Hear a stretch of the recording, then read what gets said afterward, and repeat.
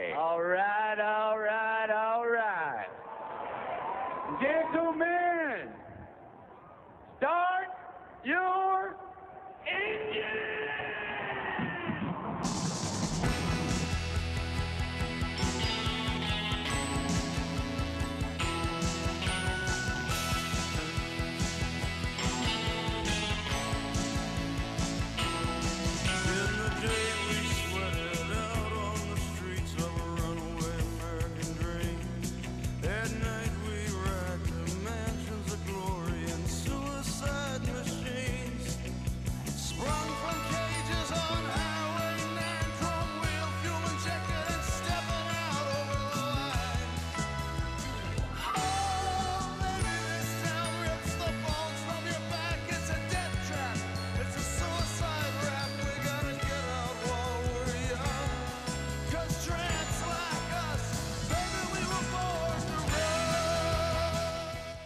Turns, gives to Connor. Connor will try the right side. Connor will pick up the first down and more. Crosses the 40, the 45, the 50, the 40. A foot race. He gets inside the 25 to the 20 to the 15. Will cut back and find a place to rest at the 10-yard line. A huge run for James Conner to seal it for the Steelers. Wow. You're in the locker room with Tunch and Wolf, presented by Neighborhood Ford Store. The Ford F-150 is the official truck of the Pittsburgh Steelers. Now, here's Tunch and Wolf. All right. That's what we needed. We needed some juice. We needed the quick strike. We needed the big running play. We needed James Conner to be James Conner, and James Conner delivered, baby. And he delivered what? He delivered big time, man. Big time. Was that amazing? You know what? He was, Matt Filer pulled. Derek Watt pulled behind him. Counter tray. And they ran the counter trap, and then he got the crease, and James Conner took off. You know, I love that play because big old anchor just pulls right around the corner, seals the inside. Derek Watt comes right off his keister, kicks out. I think it was Bryce Callahan, but I can't remember. But Alexander Johnson, this is the one. This is the guy he's got to beat. And Alexander Johnson basically went, huh? He reached. He did. Yeah, he reached. He did. He looked like he was reaching for a loaf of bread at the supermarket. I'm going, that ain't going to stop James Conner. And, Alexander Johnson is a good player. Yes. He is a thumper. He attacks, but I think he didn't know who had the ball. He must have been confused because he is a big blammo guy. Right. I mean, this is a guy that wants to go the downhill bang, that wants to penetrate, that wants to make the big hit. And let's face it, give props where props are due. Yeah. He's good. But the fact was, when he reached for Conner and I saw James just blow right by him, I said, Gadzooks, we are on, baby. Yeah. So I was excited. And, nobody tackled James. Nobody. Yeah. No. Well, did you think the old lactic acid monster jumped on him a little bit? Yeah. Towards, let's say, somewhere around yard number 47 to 49, it started to jump on him a little bit. Yeah, because he went zigzag. Yeah. And, that's what happened to him. The thing that I love about it, too, was James needed this for himself. Yeah. You know what I mean? As much as the offense needed James to be himself. Right. He really needed this because it's like we always talk about, success begets success. And I think he's going to be getting more. Yes, Chuck Noll, circa 1980, 81, all through our careers, right. Winning begets winning, success begets with success. Exactly so, Chaluch. So I think about this, and now I got to tell you something, though. Right. I was watching the game film yesterday, right? Yeah. So I'm watching the second quarter. My favorite run of James actually was in the 12-yarder in the second quarter. Yeah. He comes through the line of scrimmage, and there's Justin Simmons, mano a mano. Runs over Justin. He does. He covers up the ball, and he just drops that shoulder, and wham, he runs him right over. And Justin Simmons is a good tackler. He is. Yeah. And he's a hard hitter. Right. He's a tough guy. Got a lot of respect for him. So I look at this, and I say, good for James. Good for the offense, because there's some things that obviously we're talking about preseason games, Chaluch.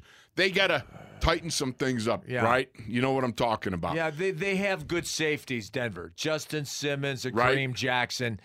They both support well. Kareem Jackson is more the box guy, Right. and Justin Simmons is more the free safety Yes. center fielder. But they exchange positions very well. Seamlessly, they intertwine in there. But they bring the big kaboom all the time. They bring the big support on run support. And I was so thrilled because this was just, again, something you got to get going. We got to get that going. And I got it. Benny Snell had a first great week. Yeah. You know, but the problem is, and this is what troubles me a little bit, Benny Snell has fumbled 4 times in the last 7 games. Right. 2 times in a row in the fourth quarter, 2 games in a row in the fourth quarter. Even Mike Tomlin has said, I'm concerned about the untimely fumbles. It's not just the fumbles, but the fourth quarter fumbles too. You know, is Jerome Bettis in town? I don't know. I'd bring Jerome Bettis into practice and coach Benny Snell. I think that would be a great idea. Because nobody did it better than Bussy. Nobody did it better than Bussy. He held it up high, and he held it in his armpit. And he would cover the points. He'd cover one with his right hand. Right. Then he'd stick that other point in his armpit. Yeah. He would have the rubber sleeve so that the ball was a little bit tacky. Right. You know, maybe a little spray on it. You know, yeah. Not the silicone. Not the silicone. Yeah, not the silicone. Not silicone like we use. A little stick-em in there. Yeah. And he would just always carry it in his right arm because he always said, you know what? I just need one arm. I know where that ball is all the time, and I can protect it there. Yeah. So that, of course, that runs contrary to what a lot of running back coaches teach. Yeah. But it sure worked for him. Right. What a dominant player he was. Yeah. And he was very, very physical. He'd lower his shoulder, and he'd hold on to the ball. No question about it. And I look for Benny because here's the thing about it. You don't want to give up on Benny. Right. I mean, you can't give up on Benny. He's still fully capable. But again, when you start to drop that ball, put it on the ground that many times in this little number of games, it's got to be it's a bugaboo like giving the sack up. Right. Remember, like you give up a sack, you start thinking about it. What would happen? Yeah. You start dwelling on it. Right. But one of the things, do the coaches lose confidence in Benny Snell? Well, that's a good question. Right. Here's the thing about it. I don't think they lose confidence. Right. But I think if you're sitting there going, okay, it's fourth quarter. Right. Right now, if the game's dicey, you're saying to yourself, in my mind, I would be saying, I want to know the guys that I can trust. Right. Absolutely. Yeah. And there's a little hedgification maybe in your gourd over the fact that just maybe, Benny's not up to it yet. Right. Now, the idea is going to be that you got to have a little reclamation project here. Right. You've got to bring back the fundamentals. What would Chuck say? Back to basics. Back to basics. And what would that be? Yeah, the hitting. Yeah, because you'd make sure that every defensive guy knew that whenever Benny Snell touched that football, try to strip it. Make him totally aware of it time and again. You do your carry drills, you hand off and concentrate on that. You run with it and you're conscious of it. Back in the day, remember how the old-timers would give a ball to a young guy and say, you carry it around with you everywhere. I think you said it last night on the point after. Yeah, I said it. I would, if I was Mike, I'd give Benny a ball and say, carry that with you wherever you go. And you know what? I would tell everybody else in the building, I'd say, just try to if you can strip it off Benny, you get Benny owes you $10 or something like that, or Benny's got to run. Yeah. But that would be something, because that way, in my mind, I don't know, at least you're fundamentally moving forward and trying to create a positive result from what could be a negative thing. Right. Because you don't want them sitting there thinking about it. Okay. But you know what? In New York, I was disappointed in the fact that he didn't try to get the ball after he fumbled. Oh, yes. Yeah. You know, I looked at that. You got a great point. Usually the guy that gives up the fumble is the most desperate. Or the one responsible for getting somebody hit that gives up the fumble, that's right. such as moi. Yeah. The guy that gives up the fumble or is guilty of missing the block that gives up the fumble. He is the one that is desperate. Oh, man. I can tell you about that. We've talked about it. We've talked Teddy. about it. Oh, you know how I love Teddy. Such a great guy. What a great man. Yeah. What a friend to come through. And you probably could have heard me all the way back in Pittsburgh screaming, no. But the fact of the matter is, that did trouble me. Watching Benny sit there because listen, man, you gotta light that wick. He got up on his knees and was looking. I don't. Maybe he thought it went out of bounds because he was close to the boundary. Yeah. But then at the other, if the pile is inside the boundary, you might want to go look. Maybe he didn't know where it went. That's the only thing I can think of, because I can't think of any other more serious moment. Maybe other than when Malone got crushed in the blitz and his helmet got knocked off. Yeah, and he was concussed. You know, Webby, you and me, and we said, "I got my guy." How bad was that? Malone is on the ground. He's bleeding. His mouth's bleeding. His eyes are glazed over. He's already checked into Tuesday, and it's a Sunday game. And I'm thinking to myself, okay, I got my guy. I said to Bobby Golick, the nose tackle, I go, Bobby, you came backside, didn't you? And he goes, what's it worth to you? Bobby was funny. Oh, he was just tremendous. Yeah. But those are the insane moments that occur out on the field. Yeah. And you get, to the point where, you react so instantaneously to things like that. I just can't even imagine. Right. If I was the one that had fumbled or had given up the play somehow that caused the fumble. Missed the block. What was I thinking? How do on a slide protection, you have the Mo to the Will. I mean, Mo to Will. Yeah. Mo to Will. That's it, right? I slide out. That's and I the see inside Will linebacker to the outside linebacker. On the weak Mo side. To Will. Yes, the backside backer. So I to this day, I'm thinking, what were you thinking when I remember I saw the back release out of the corner of my eye, right? Yeah. And I see the linebacker rushing, but then I just turned back in thinking, for some stupid reason, the back is going to go, oh, let me pick this guy up. Right. But he didn't. Thank you, Mr. Obvious. Captain Obvious. He didn't pick him up. He didn't pick it up. And he blottoed Stouter from the blind side, man. That ball, I can see it right now. Popped up because I watched that film over and over. Well, Raleigh made me watch it over and over and over. You see that ball just pop up and you're just going, no. Yeah, I was blocking Jacob Green. Right. And I saw it through by the corner of my eye. And so I punched him.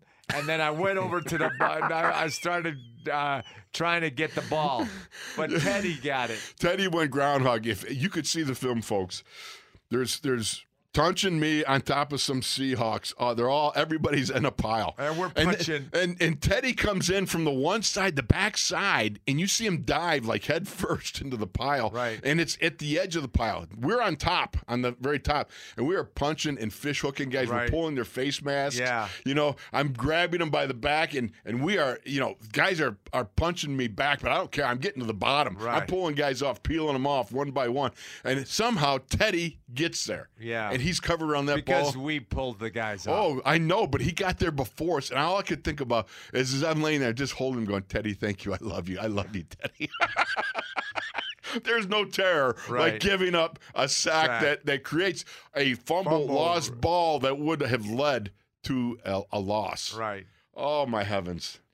Oh, all right. Well, I think we got to go to break because I need a break. Yeah. How much coffee did you have today? I had a lot, baby. Yeah. We're ready to go. All right, we'll be right back here in the locker room with Tunch and Wolf. We'll be back after this.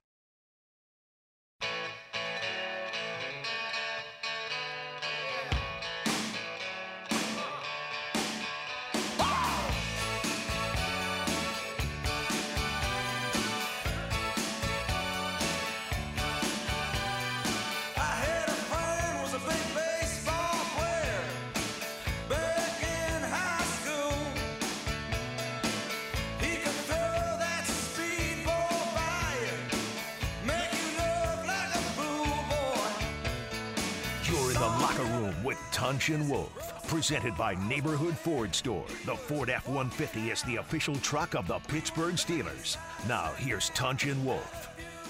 Oh, yeah.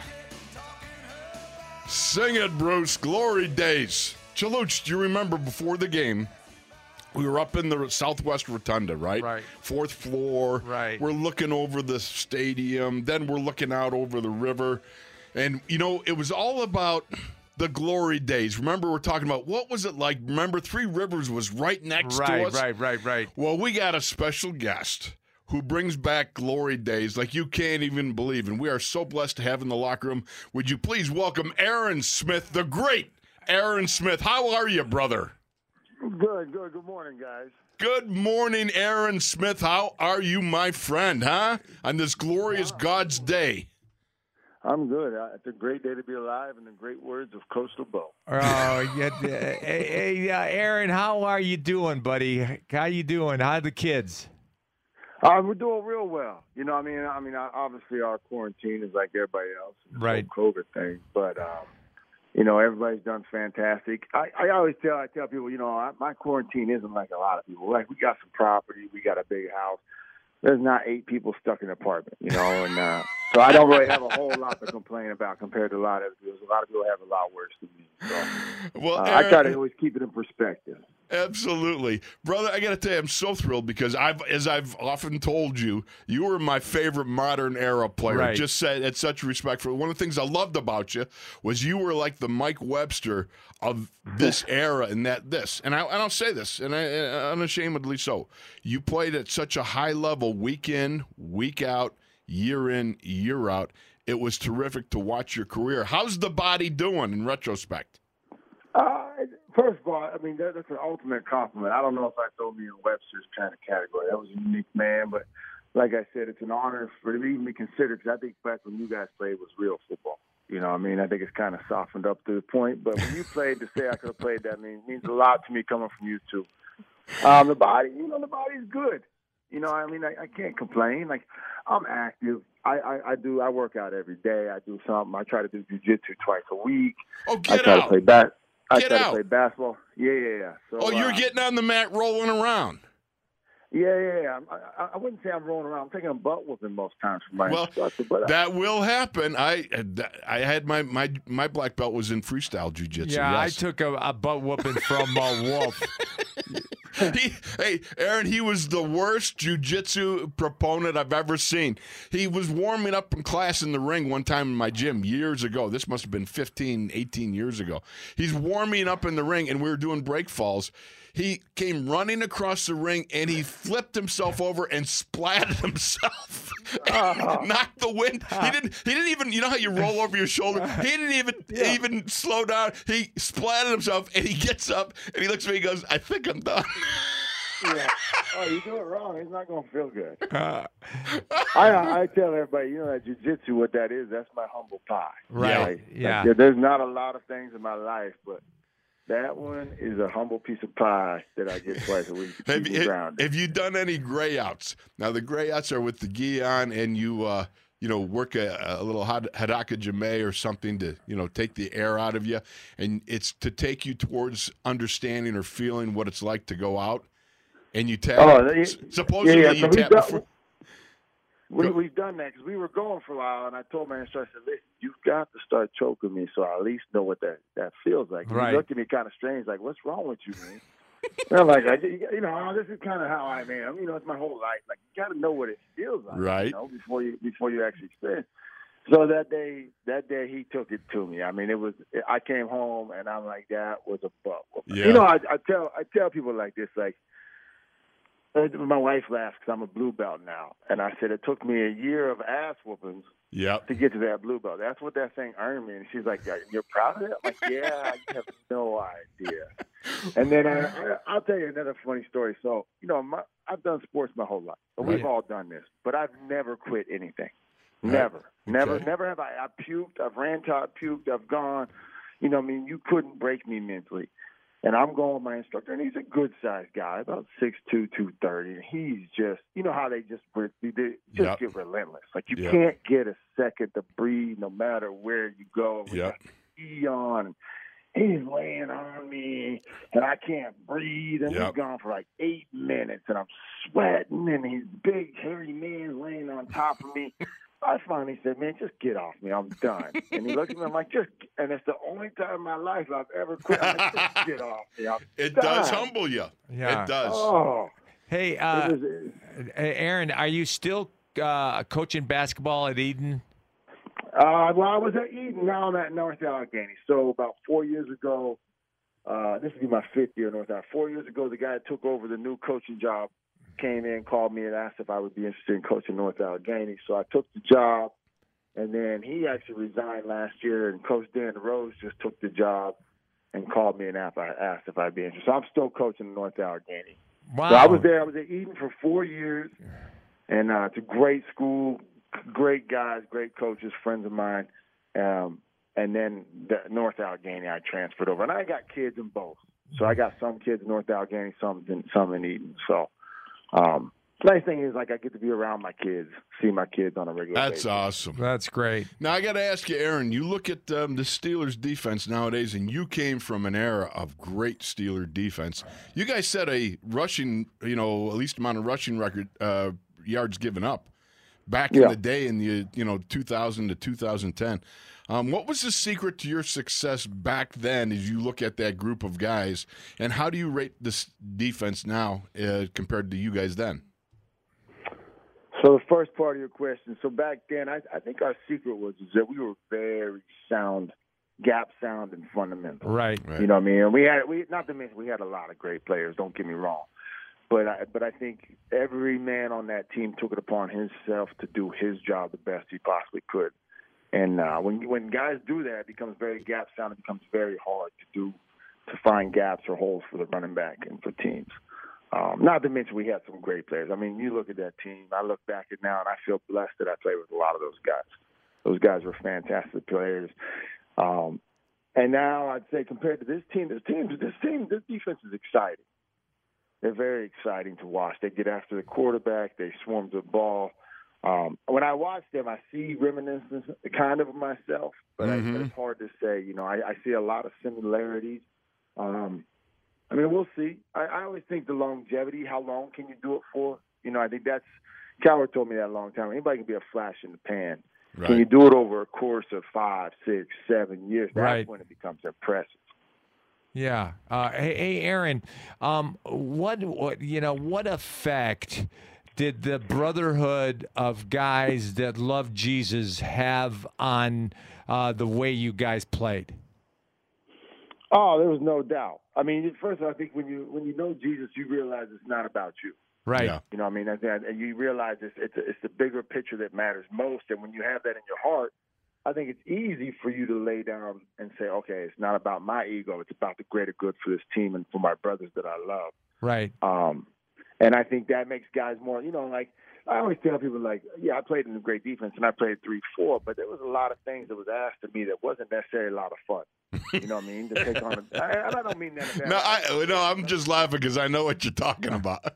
But it's to take on a double team so the linebacker can run free and sack the quarterback isn't the ideal situation. You know what I mean? Right. Like most D linemen, most guys, I want to get the sack. So I think the fact that you take on that double team and then that guy gets a sack, but that guy notifies you and is thankful for what you did, creates an environment where guys just love playing for each other. And honestly, I tell people, like, I believe this, our defense those years, we had a collective thought that we could beat anybody on any given day if we did it together. Right. If we were all together. We didn't think there was a team out there or anybody could come at us. If we were together and showed up together to play, we could take it to anybody. In Matthew, I love when Jesus says, hey, here's 2 rules. Love God with all your heart, right? Everything you got. And then love your neighbor as yourself. And when you go into, and I think so many people, how much they would benefit if they could have been part of a locker room, part of a huddle. Right. Where it doesn't matter the man to your left, the man to your right, the guy across from you, you're all part of just, hey, you love each other, you pull for each other, and you stick together no matter what. That's an experience I think that would educate anybody. Yeah, you love like Jesus. Yeah. I tell people all the time, football's kind of got a bad rap, but I've said as a coach, and I coach basketball right now, I'm saying, listen, There's nothing that teaches you, a young boy, more about growing up and being a man as far as sports than when it comes to football. Yeah. Everybody's got a job. Some days just suck to go to work. When that coach is telling you hit the spread for 100 yards, it just flat out sucks. Like, there's no fun about it. You just got to put your head down and get it done. And that's kind of like growing up and going to work.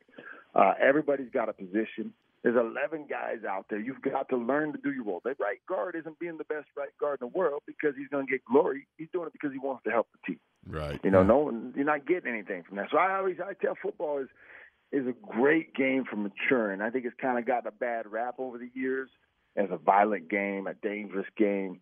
I think as a society, I agree with you. I think as a society, if we all had to go through that, we learn to sweat and work and share success and failures with different people from different backgrounds. You learn that it's about the merit of the man. It's not about who they are, where they are, or what they've done.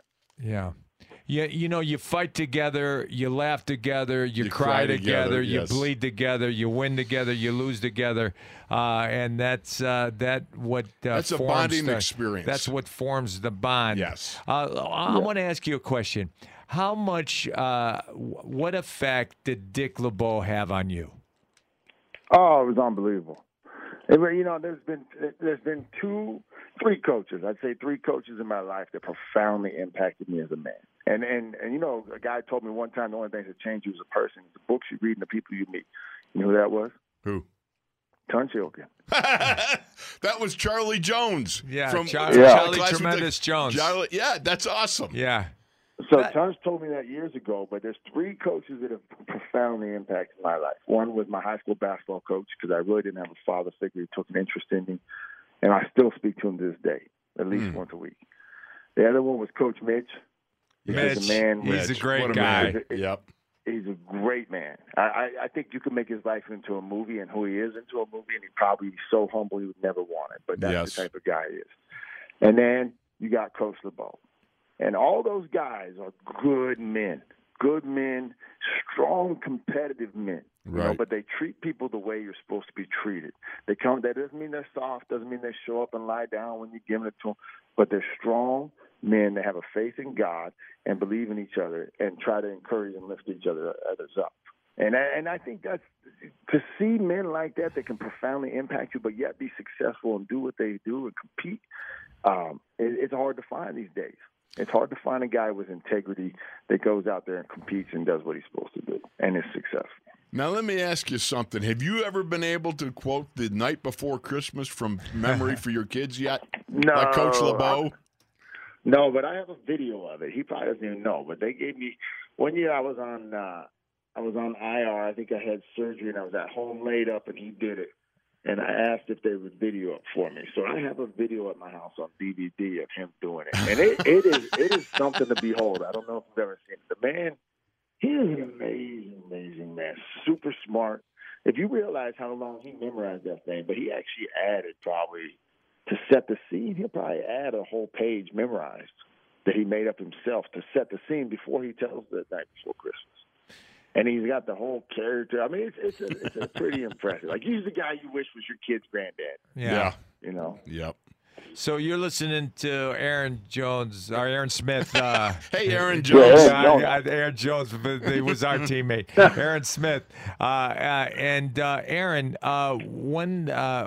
what effect did Mitch have on you? Because I know he was a one-man wrecking crew as we like to call him a one-man Paris Island because he would break you down, then rebuild you in the form and mold that he wanted. There's no doubt. There's no doubt. When I first I tell this story, me and Mitch have told it.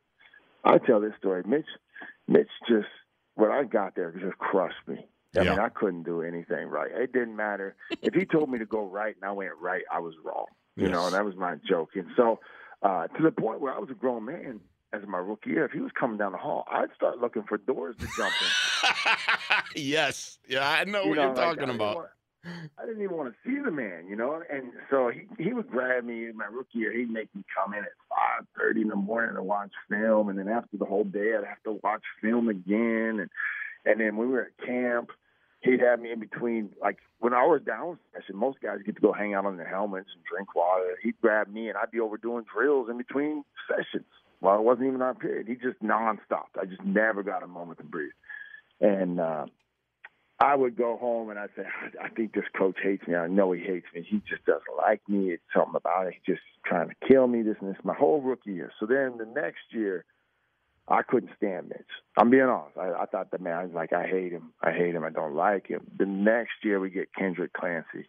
And he's more brutal on Kendrick Clancy than he was on me. And I'm like, it ain't got nothing to do with who you are. He just don't like rookies.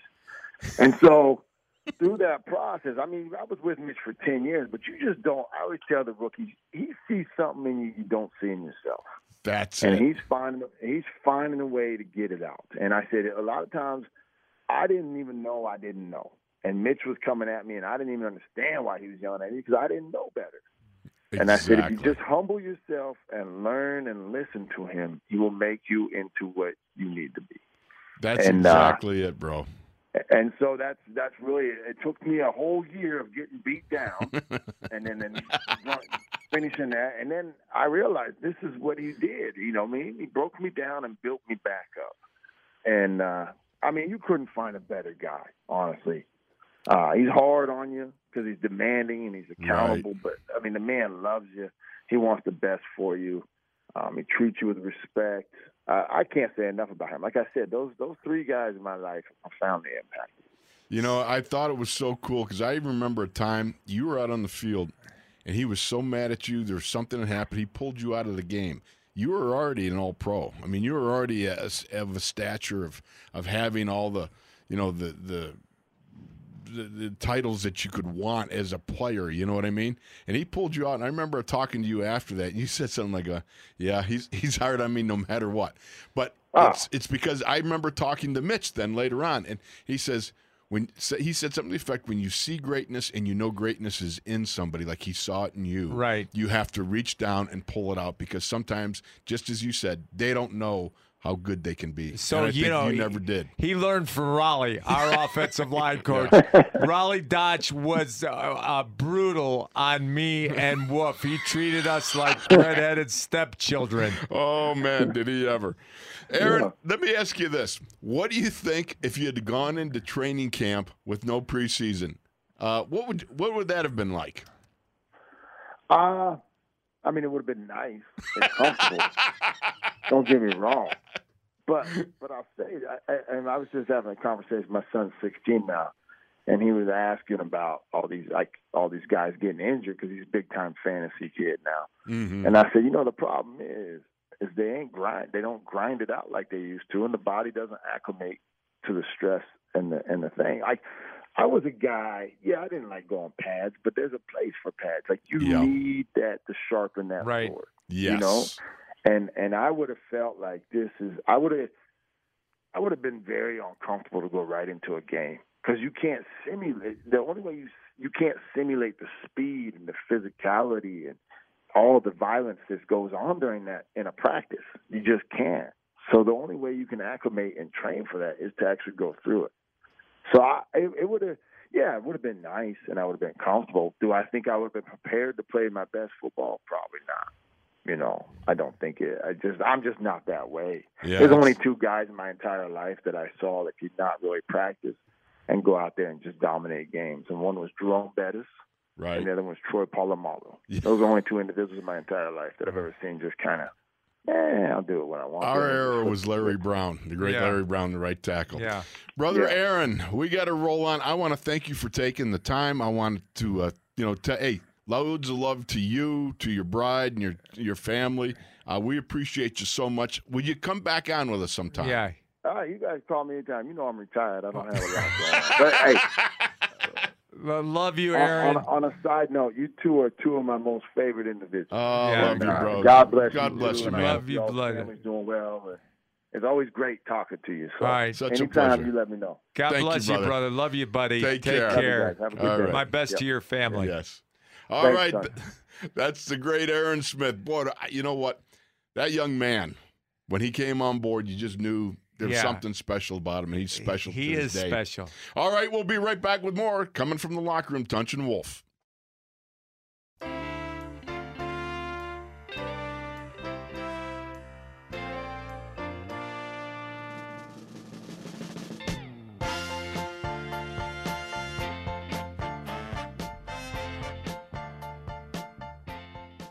You're in the locker room with Tunch and Wolf. Presented by Neighborhood Ford Store. The Ford F-150 is the official truck of the Pittsburgh Steelers. Now, here's Tunch and Wolf.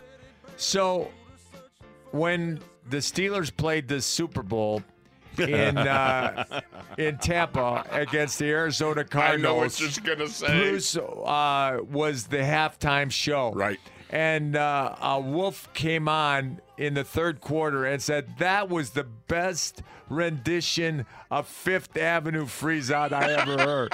I said, you mean 10th Avenue Freeze-Out? He said, yeah, that too. And then in the pregame, there were million Steeler fans and very few Cardinal fans. And I said, look at all the Steeler fans. I bet the Cardinal fans are intimidated. And Wolf said, it's like custard and Wounded Knee. I go, you mean the little bighorn? He goes, yeah, that too. I was a little off on the Super Bowl day.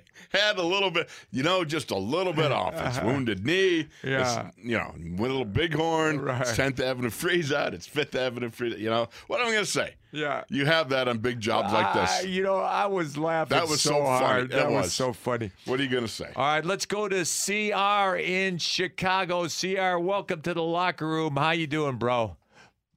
Hey, you two old fogies, CR, sitting in Chicago. How the heck you guys doing this morning, man? Fantabulous. Did you get a load of that Aaron Smith interview? Was he not great?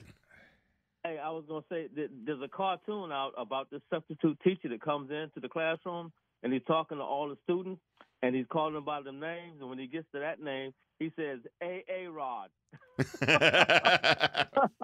So it's a crazy cartoon, but you love it if you ever seen it. Yeah, man, he was one of my favorites. He kind of like sneaked up on me because I remember seeing him on the team, and then all of a sudden, like, he was quiet. He didn't make a whole lot of noise, but he made his noise and his playing. His play was all about it, man. Right, and playing on with the three, he was awesome, man. He got him on one side, then he had the mountain man on the other side. Yeah, Brett Kiesel. Man, it was wow. The three of them, Big Snack, the D's, and Aaron Smith.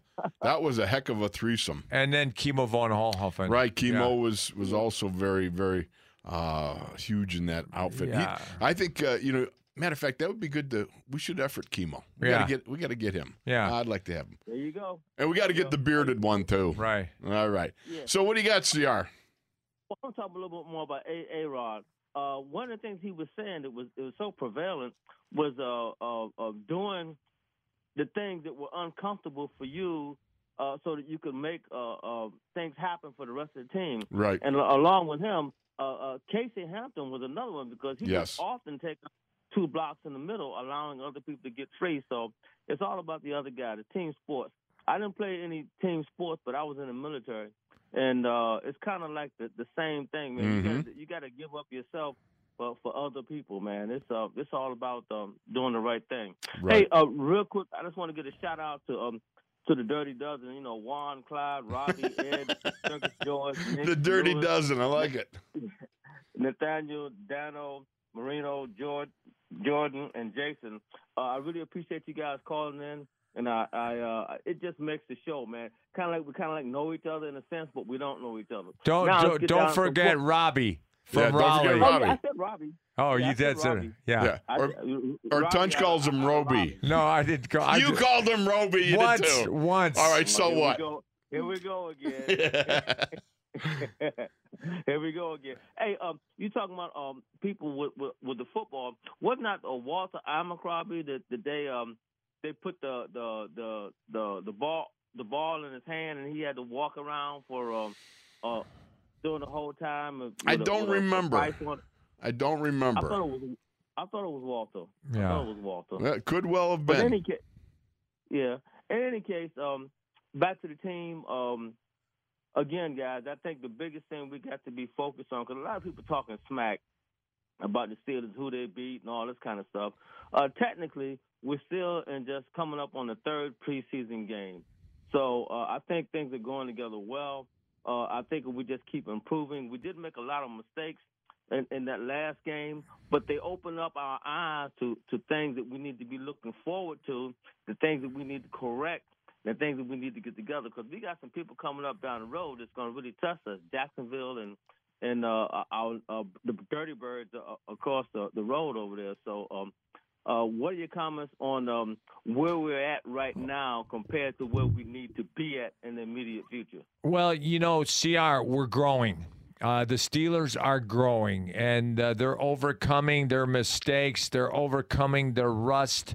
But without preseason, you go through rust. You go through challenges. You go through mistakes, and you overcome them by being 2-0. But you work on them. No question about it.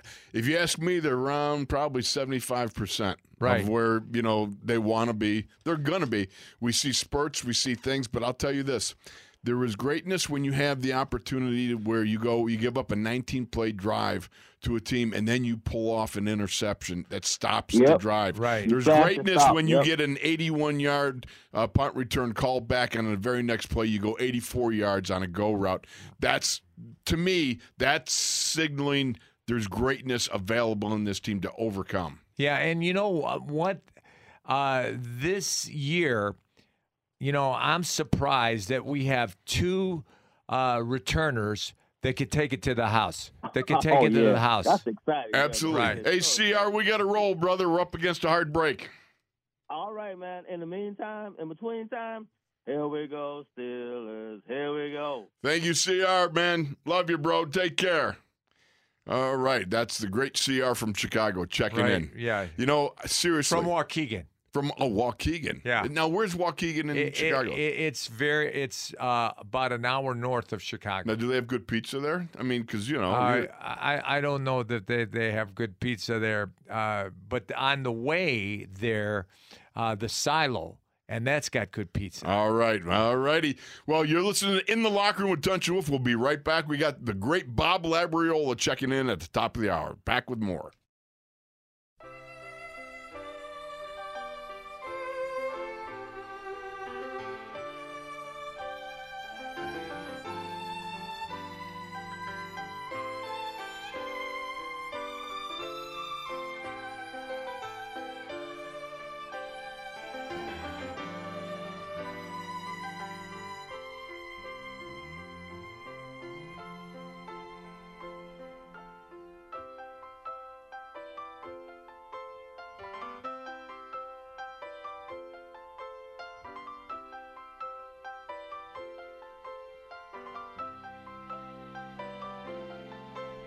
Rangers had a homecoming in Harlem late last night. And a magic rat. You're in the locker room with Tunch and Wolf, presented by Neighborhood Ford Store. The Ford F-150 is the official truck of the Pittsburgh Steelers. Now here's Tunch and Wolf.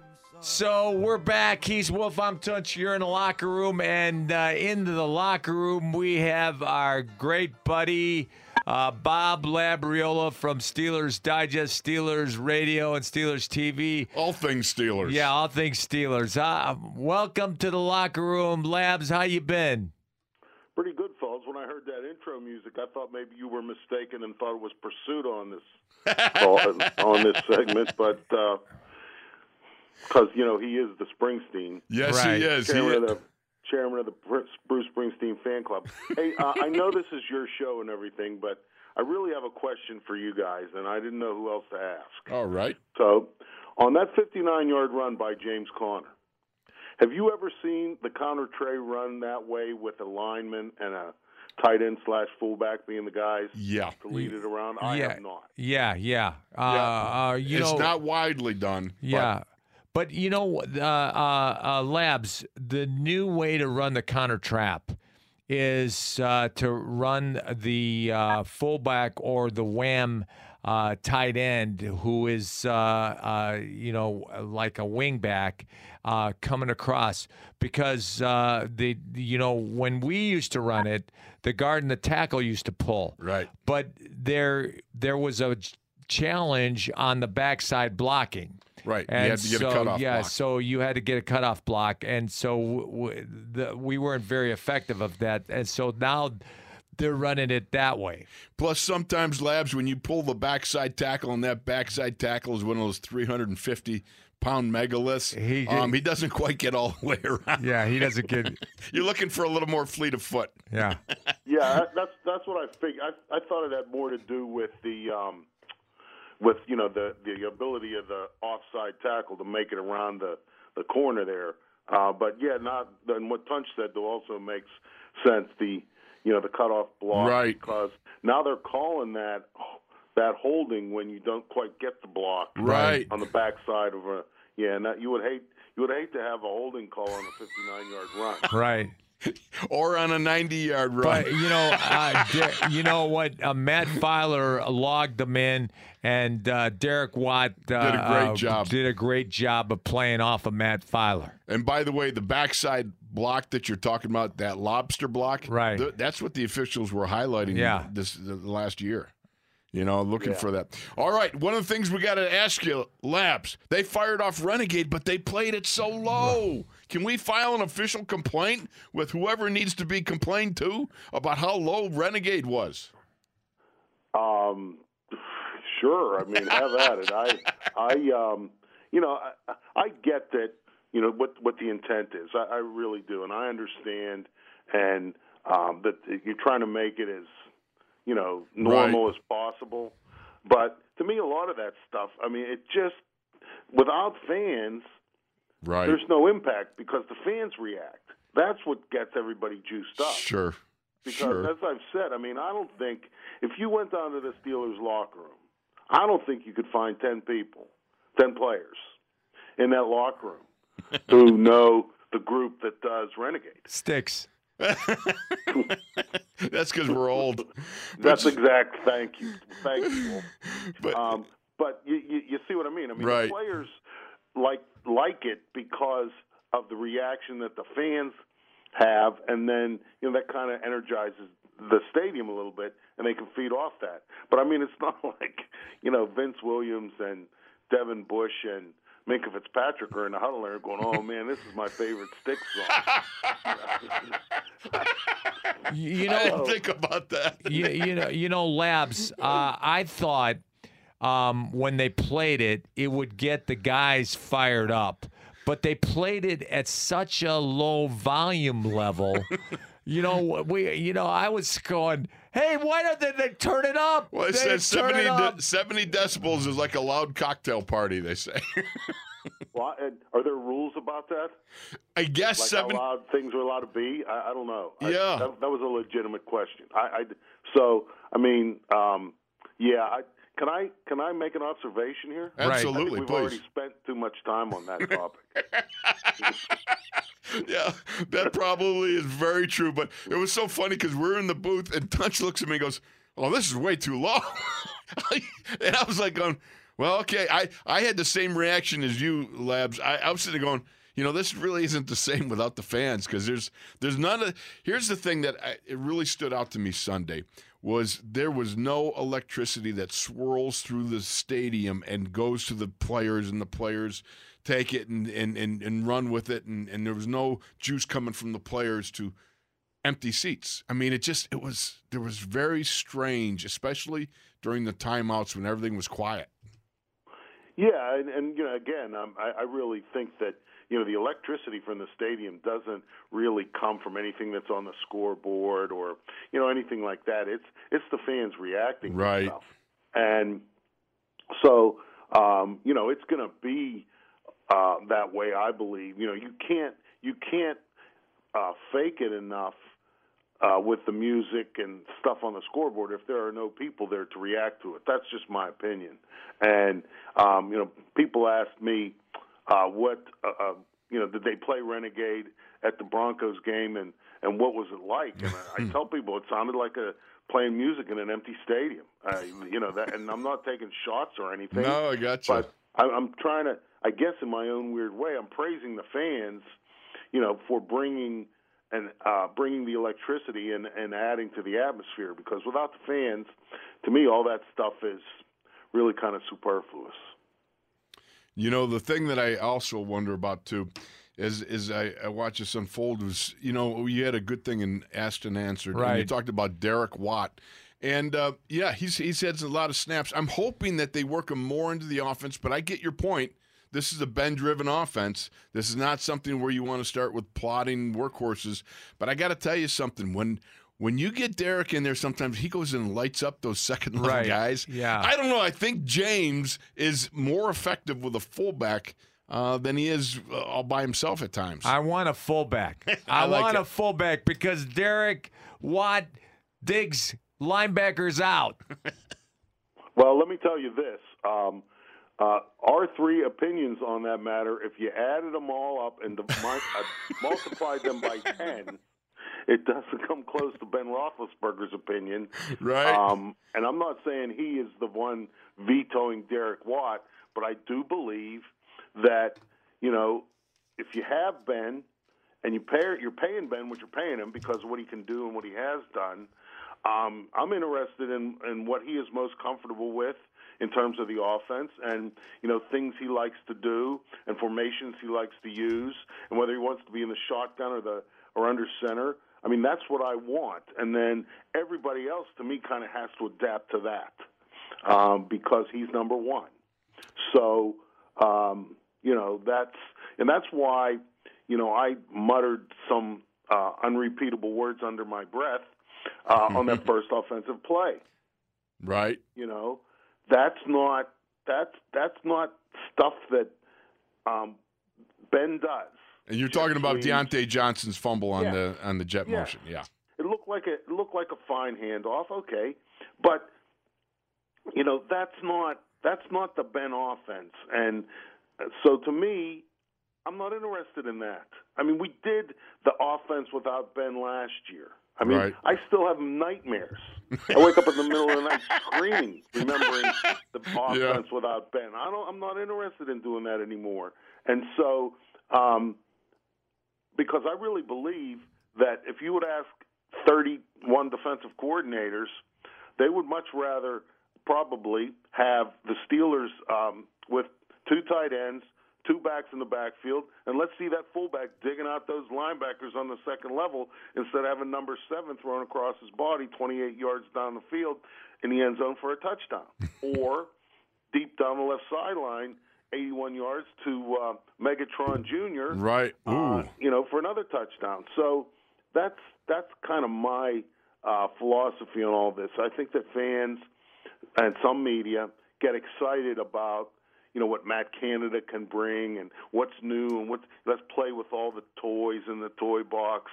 I prefer to play with the toys that, you know, the go-to toys. And, you know, 2-0, baby. That's all I know. Two guys that have stood out to me that I think what I would call the secret sauce of and the secret flavor that in some ways – it's not that nobody notices, but you got, as you mentioned, Chase Claypool, but his work on the special teams as well as his catches. And the other guy is Tyson Alualu. I expected Tyson to play well. I didn't expect him to play as well as he's playing. Dominant. He dominated Nick Gates, and he dominated Cushenberry, who you said was a great You know me. I can tell a Pro Bowler in 3 snaps or less. But you know, starting with let's deal with them in order. You mentioned Chase Claypool first. I would be really interested to know in NFL history how many wide receivers in the same NFL game have caught an 81-yard touchdown pass and made 3 special teams tackles. Right. Yes. Great point. Yeah, he's a tough guy. You know, we used to call the wide receivers China dolls. He ain't no China doll. And then Chuck started calling them China dolls. Hey, Lev, you should call him the Canadian Megatron. Yeah. You know what Dan Rooney used to say about wide receivers? What's that? What? They should have to buy a ticket. Yeah. I'm telling you what, his work on special teams. I mean, who gets the opening hit on the kickoff? Who gets the first punt coverage hit? He goes down. Then he makes it the lights out go route up the sidelines there. To me, this young man, and the fact that he's got all these qualities thus far. I know it's early, and I know the sample size is small, but you see superstar all over him. This is a team-first guy. Yeah, he's a tough guy. Yeah. And Tyson Alualu, right. I mean, all of a sudden, if we were actually allowed to have any, interaction with players and, to be allowed like in the office or anything, I would shake his hand and thank him because I'm not getting any more Javon Hargrave. We need a true nose tackle question right. and asked and answered. Yeah. Seriously. And, I mean, this is a guy, I think a lot of people either don't realize it or maybe forget. He was a 10th overall pick of a draft. Right. So, I mean, this isn't some guy who is some piker, right. to pull out a word from the 50s. This is a guy with serious pedigree. Right. And strength, and I'm sure that based on for him to be in the league this long, he has to have good technique or at least be willing to work on it or, something along those lines. And so, he's one of those guys. I remember Mike Tomlin saying this at one point to me, not really early in his tenure, but not really that long into it either. He said, sometimes it's good to have some guys in the Steelers locker room who we didn't draft, who have been around the league a little bit, because they can look at the other guys and say, you guys don't know how good you have it here. Absolutely. With that kind of – so, and I think when some of the quotes I've read from Tyson, he's really happy to be in Pittsburgh and not Jacksonville. Right, yeah. right. So there's a lot of things that have come together with, signing him and keeping him and, and the job that he's doing. I mean, to me, he's very, very adequate at nose tackle, and he can also give you snaps, when you're in your four-man front and you have the, Batman and Robin at the outside linebacker spot. So, great acquisition, and I'm really happy that we've kept him. And you're right. I don't know, but I'm not going to dispute in any way what you're saying about how good he has been playing, because that stuff that goes on in the middle of the line of scrimmage is way over my head. Labs, he is better than adequate. He reminds me of Kimo von Oelhoffen. Kimo used his hands very well, and he got to the ball, and that's what Tyson Alualu. He uses his hands well. He shoots his hands into the center and controls the center and then throws them and makes the play. And certainly the statistics, bear that out. Right. Certainly against the Giants, and the Steelers' Achilles heel for the last 30 years, the outside zone run. Right. Came to bite them a little bit, but hey, win the game. That's all that matters. You got it. Labs, thank you so very much. We're going to roll on now, but we thank you for dropping in the locker room, my friend. No problem, fellas. Talk to you next week. Thank you, brother. Thank you so much. And that's the great Bob Labriola of all Steelers all the time. Right. He's like the historian of the Steelers. So, all right, we're going to go to break, and we'll be right back with more In the Locker Room. Tunch and Wolf.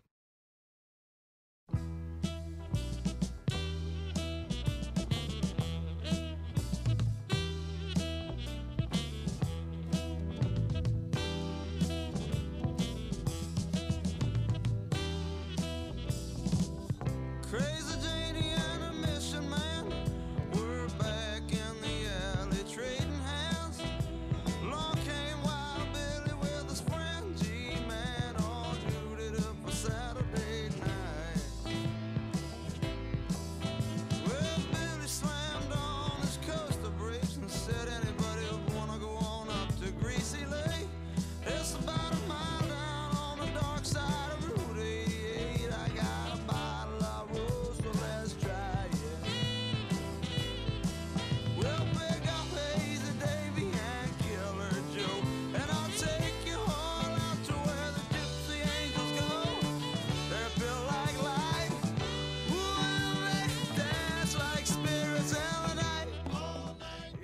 You're in the locker room with Tunch and Wolf. Presented by Neighborhood Ford Store. The Ford F-150 is the official truck of the Pittsburgh Steelers. Now, here's Tunch and Wolf. You think Jacob's grooving tonight? Right, Jake's grooving. He's really getting into it. Yeah, this is his favorite song by the Boss, and I like it too. Yeah. You know, all Boss, all day. That's not a bad way to go. That's right. Let's go to the phones. We got Circus George in Sarasota. Circus George, welcome to the locker room, brother. Hey, good morning, guys. Good morning. Hey, I actually made notes today. Wrote stuff down. So. Anyways, a little shout out to CR. A little shout out to CR for saying such nice things about his fellow callers. That's pretty kind of him. So just get that out of the way. And first off, about the game on Sunday, I have to apologize. You can look at it. Circus George is the reason why we struggled in that game. Now I'll tell you, and this is more for Wolf than Tunch, because Tunch is not the mojo guy, but Wolf is definitely the mojo guy. I understand mojo. I usually have my when I go to the Geckos pub where all the Steelers guys meet to watch the game, I bring this little votive candle with me. It's a little glass Steeler candle holder that I bought at a craft show years ago in Pittsburgh, and I can't bring a candle because you can't bring a candle in the restaurant, so I bought one of those little electronic ones. And I've been using it all last year, so I used it for the Monday night game against Denver, and it started to look kind of weak. I said, I'll get another game out of it. All right, we're going through the fourth quarter, and there's barely a flicker left. Right. I'm like, crap, this is my fault. If we lose this game, I'm going to look back at this and say, man, I was too lazy to go get another battery for that thing and charge it up. So, but we hung on. So amongst Steelers Nation, your name would have been Mud. Yeah. You realize that, Circuit George? Huh? Yep. Amongst Steelers Nation, your name would have been Mud. I'm confessing my sin right now, and I expect redemption at some point. Here we go. All right. Very good. All right. So about the nose tackle play, it was interesting. I was watching Tyson, and I'm thinking, who does he remind me of a little bit? Now, not a lot, because he's much better than that player I was thinking of, but Kendrick Clancy. Funny that Aaron Smith should bring him up. Kendrick Clancy played more of a 4-3 nose tackle technique than did Big Snack. And I don't think it suited our defense, at least not the way he did it. But it almost seems like Tyson is doing the disruptive nose tackle in a 4-3 as opposed to being the plugger 3-4 nose tackle, which, like, again, I'm not saying it's a bad thing. He's doing it great. No, he's playing well. Yeah, you leave lanes open. He dominated He dominated Nick Gates, and he dominated Cushenberry. Yeah, no doubt about it. It was a fun game to watch until midway through the fourth quarter when I was pumping the Maalox at that point. Well, the thing that kills you, all of a sudden not able to get to the quarterback. Yeah, but the other thing is when you fumble and then that gives way to bringing a team back. Where Denver closed within 5 points after that coming in to score. Right. That just, boy, you talk about Maalox. Yeah. Man, oh, man, you'd be mainlining that stuff. Yeah. Well, saving grace, they gifted us those 2 points, huh? Yeah. Yeah, there's no question about it. Hey, I'll tell you. Bad snap on the safety. Derek Watt came like a madman, though. Yeah, and Terrell Edmonds came like a madman, too. Yeah. And I love the Edmonds sack on fourth. Right. Oh, it was terrific. That was a beautiful thing. Yes, it was. So, anything else, George? So, one other little thing. So, you know where Waukegan is, do you, Tunch? Right. Yeah. My lasting memory of Waukegan was from 1972 with the Circus, second half of the tour opening up, and the guy that bought the Circus earlier in the year didn't want the guy who was providing the elephant actually fires him for no reason. He doesn't realize the guy is based out of Waukegan, and he comes in with his lawyers, and they confiscate everything that belongs to the show. Not our props, but the lighting, the stage, the rings, the trucks. That's my memory of Waukegan as a 10-year-old boy. So, wow. Well, I hate when that happens. I'm going to go. Go ahead, George. Yeah, well, I'm going to rehab starting this week with my back. I start my back rehab this week. And I went to swimming in the Gulf last Friday, so I'm feeling really good. I'm Very thinking good. a few more weeks I'll be back to work. Very And you'll good, be brother. hearing a lot less. As a result, you'll be hearing a lot less from me. All right.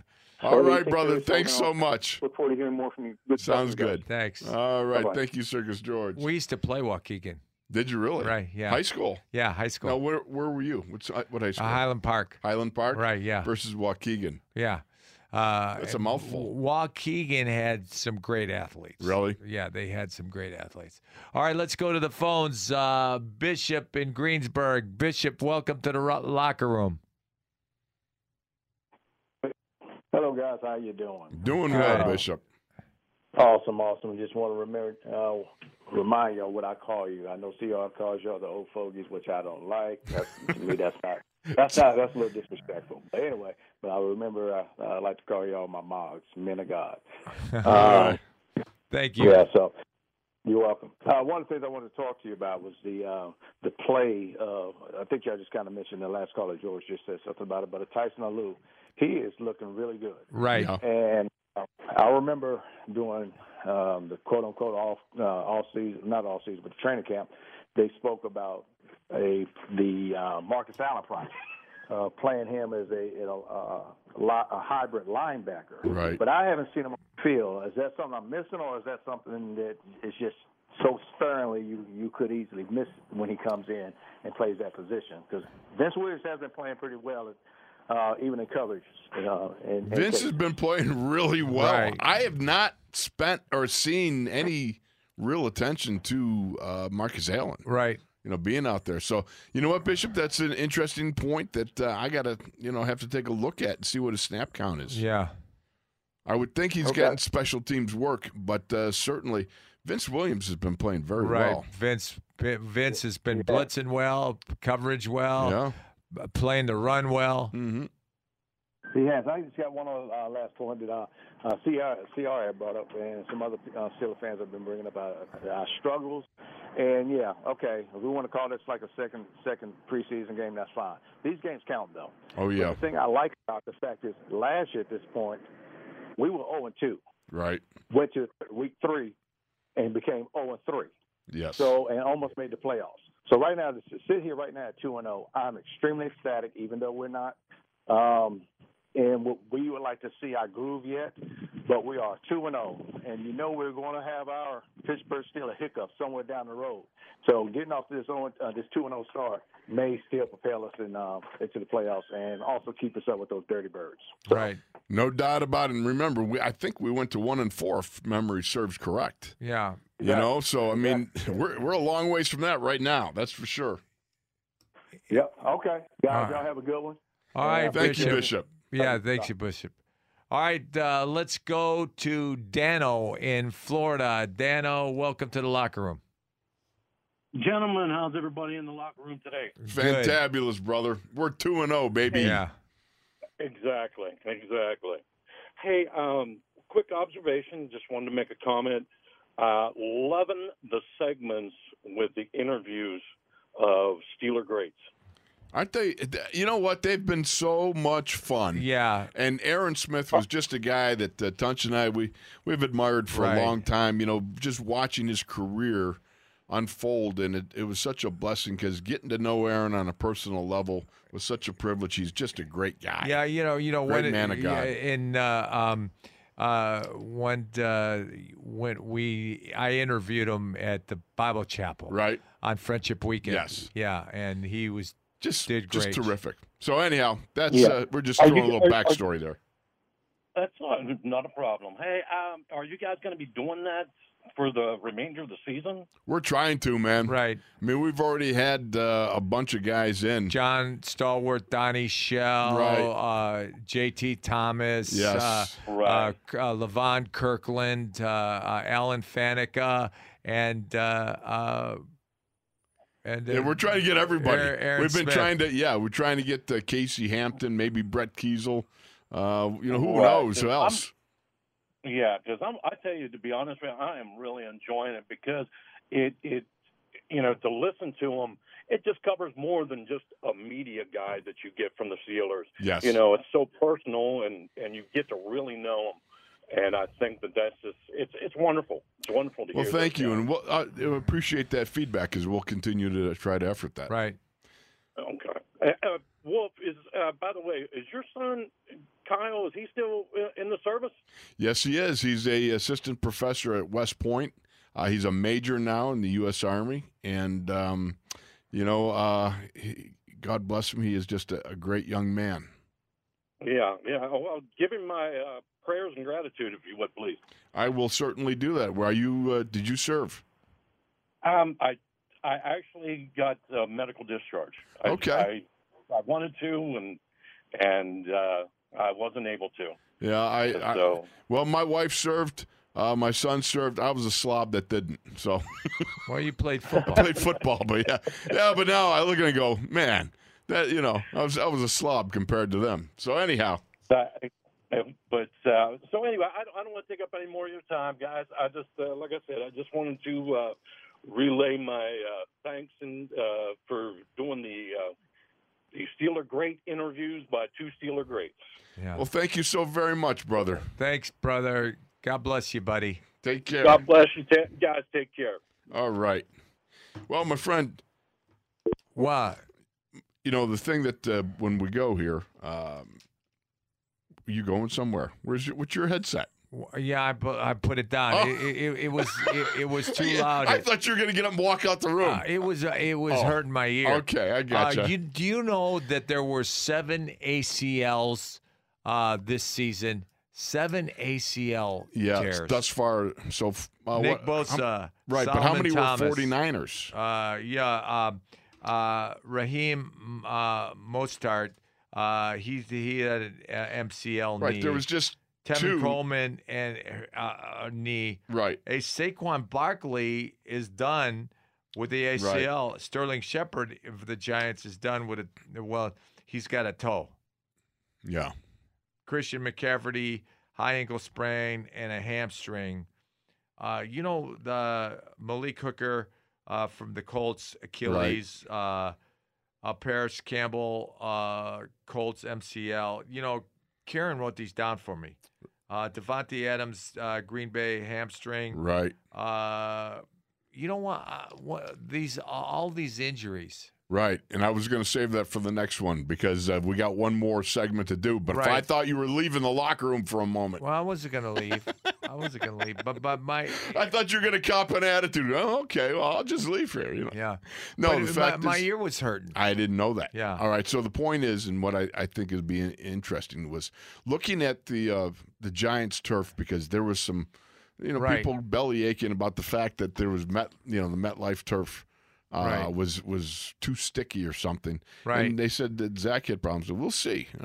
But here's the thing about it is you got the 49ers who played last week there against the Jets, and now they're going to play this week against the Giants. And they're staying in the Greenbrier. Greenbrier. Yes. Wow. That'd be nice, huh? That'd be nice. Oh, the that'd be Greenbriers, really nice there, I would get a massage. Would you? Yeah. What else would you do? I would go movie night. A little movie night action. Yeah. I'd go to the restaurant and. That's a really nice resort. I hear. I've never my been brother in. Ronnie stayed there when the Cardinals came up. Right. And they stayed there for a week. Yeah. Before they played here in Pittsburgh. The New Orleans Saints used to stay there. Yes. Yeah. They would have training camp there. Right. That would.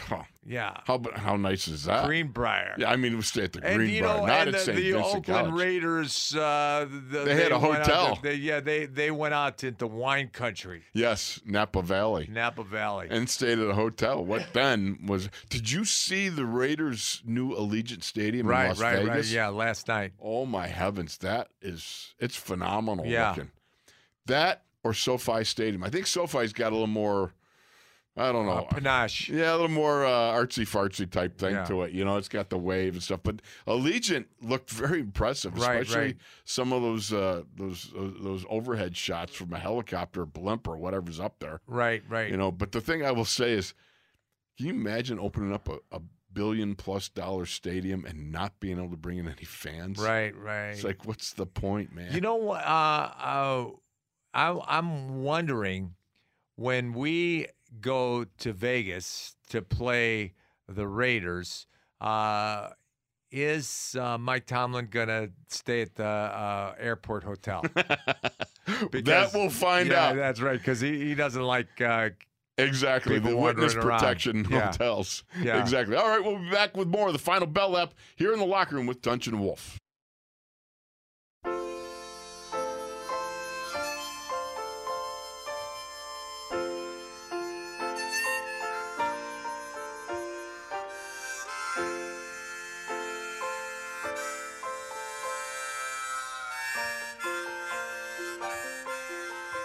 The screen door slams, Mary's dress waves. Like a vision she dances across the porch as the radio plays. Roy Orbison singing for the lonely. Hey, that's me and I want you only. Don't turn me home again, I just can't face myself alone again. Don't run back inside, darling, you know just what I'm here for. So you're scared and you're thinking that maybe we ain't that young. You're in the locker room with Tunch and Wolf, presented by Neighborhood Ford Store. The Ford F-150 is the official truck of the Pittsburgh Steelers. Now, here's Tunch and Wolf. My goodness, do you think Thunder Road is anywhere along 10th Avenue freeze out? Yeah. Or is that 5th Avenue? I don't know. I get that confused all the time. Yeah, you get that Thunder Road. I've always got issues with that. You got Thunder Road right. Yeah, think about this. You know, before GPS, do you remember how lost I used to get? Right, yeah. My sense of direction. You got lost in your own neighborhood. My sense of direction would come from the Palmer side of the family, which was my mom.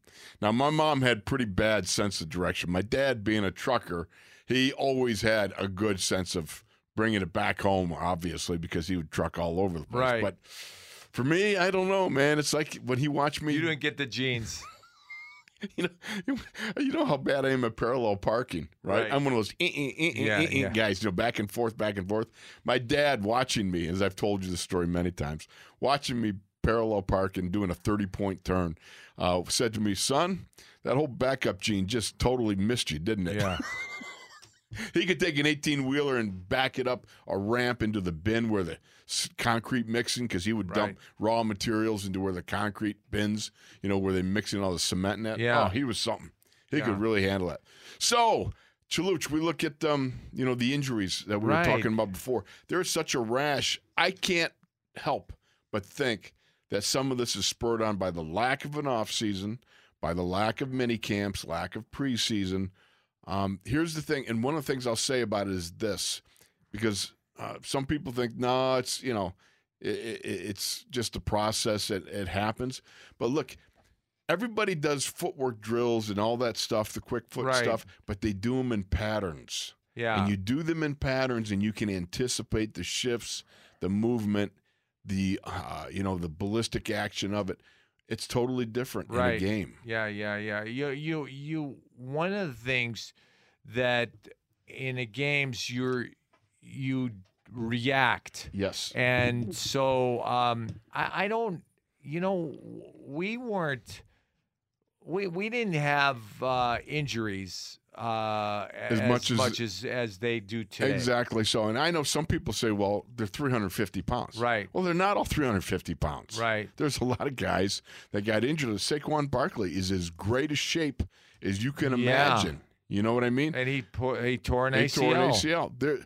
First of all, there is no accounting for getting injured. You can have streaks. I remember I never missed a start in college. I came right into the Steelers, and I think it was 34 straight games or something like that. And then all of a sudden, things start happening. Right. 34 straight starts, and then things just start happening. That's a small, percentage or a small string compared to what a lot of guys did, certainly. But it's like you don't know. You train hard. Right. But things happen. Yeah, and they happen more today than they did yesterday because 2 days, I think, toughened you up. There's no question. But here's the other part that a lot of people don't understand. There is I laughingly call it the samurai's sixth sense. Right. You know what I mean? But there is a point in time when you learn how to protect yourself in the middle of scrums. Right. You learn how to take a ballistic action, the hit, and relax and go with it, or lift your feet up at a moment. There's just times get your feet up out of the ground. There's times that you can feel what's happening around you, and you just do it reflexively. Yeah. You know, there's really no rhyme, no reason, except for the fact that the experience of having been there, done that, and experienced that moment, you turtle up, you get your feet out of the ground, you bend your knee or something like that, or just roll with the force. Yeah, those things happen. You know, the San Francisco 49ers are like the walking wounded. Yeah. Nick Bosa, ACL. Solomon Thomas, ACL. Jimmy Garoppolo, high ankle sprain. Right. Raheem Mostert, MCL. And Tevin Coleman, knee. Yep. You know, is it the ACL? Well, to me, it's just that guys don't get conditioned the way they used to back in our day from the hits. Yeah, Cortland Sutton tore his ACL I know, he's down for the year. Yeah. I don't know. I just can't imagine. And I will say this. I tore an ACL, but, you know, the fact of the matter is that for a lot of guys, they don't lift heavy like they used to. They do a lot of high reps and stuff like that, and more of a bodybuilding routine. Right. We used to very basic lifts and just got strong on those basic lifts. Yes. I mean, you want to talk about knees that took some severe shots before the ACLs got blown out. That would be mine. You know what I mean? I remember when Bill Bain, remember the big old 300, no, wait a minute. For L.A. Rams. Yeah, Bill Rams. Baines. Was that Bill? No, there was a defensive tackle, though. Dave Butts. Dave Butts fell on my leg, and it went the sideways. Washington Redskins. And the only thing that kept my knee together was the fact that, because he was 345 pounds. Right.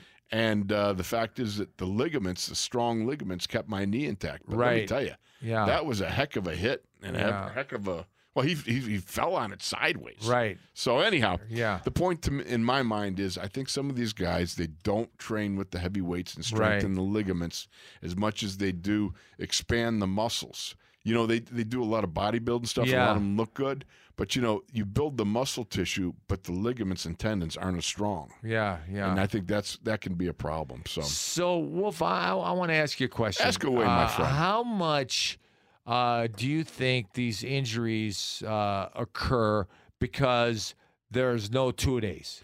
I got to feel like there's something there to it. Yeah. You know, I mean, you could go look at some of the the record of how many, injuries and so forth. But again, I go to the boxers, go to the MMA guys.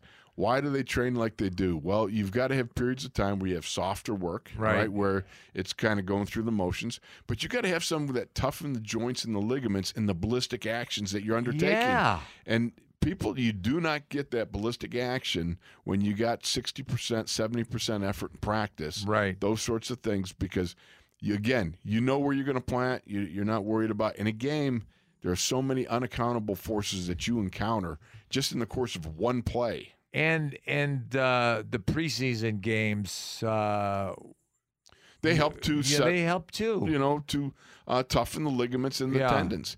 And again, I go to the third thing that we were talking about, and it's just learning to roll with the forces. Right. Learning to pick your feet up at the appropriate time and know when trouble's coming. Because sometimes you just know to get down, right? Stay down. You got something coming in. Remember, we used to yell "incoming" and all that stuff. Yeah. So let's go to the phones. Do we have time? Yeah. Jason from New Hampshire. Okay. Jason, we got to make it quick, Jason. I will. Hey, first off, just real quick, I felt like a celebrity this morning when I got props from CR. So that was kind of cool. Good. But I just want to say, just echo something that was said earlier. Levon Kirkland, man, he was on not too long ago. Yes. And he was talking about the defense back in the 90s, about that defense, about how we trusted the other person. We trusted that they were going to be where they needed to be. We could be our own. We could be great. We could be awesome together as a team. Yes. What I'm seeing already in this team that we haven't seen in probably a good 3 to 4 years is that camaraderie together enough that they really look at each other like, you know what, offense? You kind of blew that one. We got your back. You know what, special teams? You kind of blew that one. We got your back. You know what, defense? It's like you can see that, and it's getting exciting even only after 2 games. And really quick, I live in New England. It's so nice to be 2-0 and see New England 1-1. That was worth the price of admission alone, right there, buddy. That's right, Jason. That was funny. Appreciate you, man. Hey, you guys have an awesome one. I'm sorry I didn't get much of a chance to talk. That's the way work rolls. So I love you guys. I listen every day. So thanks, brother. All right, make sure to call us back. Yeah, and go to Lake Winnipesaukee. That's it. Or look around for the Bob Newhart show. Yeah. I'm still looking for Bob, man. He's really social distancing. There you go. Yeah. Thank you, Jason. Appreciate you. He's a Cub fan. Yeah, exactly. All right, man. All right, Jason. Thanks so much. Thanks. God bless you, buddy. Well, it's interesting, Chaluch, because we got, a minute to go or so Yeah. here? 2 minutes. 2 minutes, okay. We got the Watt family reunion coming up, right? Right. So thus far, after 2 games, JJ, 6 tackles, 2 sacks. TJ. 2.5 sacks. No, 2 sacks. Yeah, JJ's got 2 sacks. JJ. I thought you said TJ. 5 tackles, 2.5 sacks, 1 interception. And we have Derek, 4 tackles, 1 safety, and a big block to spring James Conner's 59-yard run. So, who's leading? I think TJ. TJ? Yeah. How much weight do you give Derek Watt for springing James Conner? I give him a lot of weight. Yeah, you know, I mean, that to me could be the tipping point. That's a big play. Right. If he doesn't make that block, maybe James gets, taken off his feet there. Right. And so, I don't know. Of course, we can't call him DJ because we know Full House. He doesn't like calling him DJ. That's not a good thing because the little girl in it was DJ. But the fact is, amongst the Watt brothers, there will be a Watt reunion this weekend. Now, Right. I guess Mom and Dad Watt won't be able to make it. I think they're going to have footlong from Subway. Footlongs. There you go. Well, didn't they do? They did a commercial. Yeah, didn't they did a commercial. Oh yeah. Okay, in the backyard, they have a Subway hut. Oh, there you go. Yeah. Now, see, that would be fun. I wish we could ask TJ about that. Yeah. That's one of the things that it really bugs me, not being able to see the guys, talk to the guys. Yeah. Be around the guys. Would be so much more beneficial. But such as it is, this is the way it is. And it's Houston Texans coming to town this weekend, my friend. Right. It's going to be a big game. A huge game. Yeah. All right. Well, we're going to wrap it up here in the locker room. We want to thank you so very much.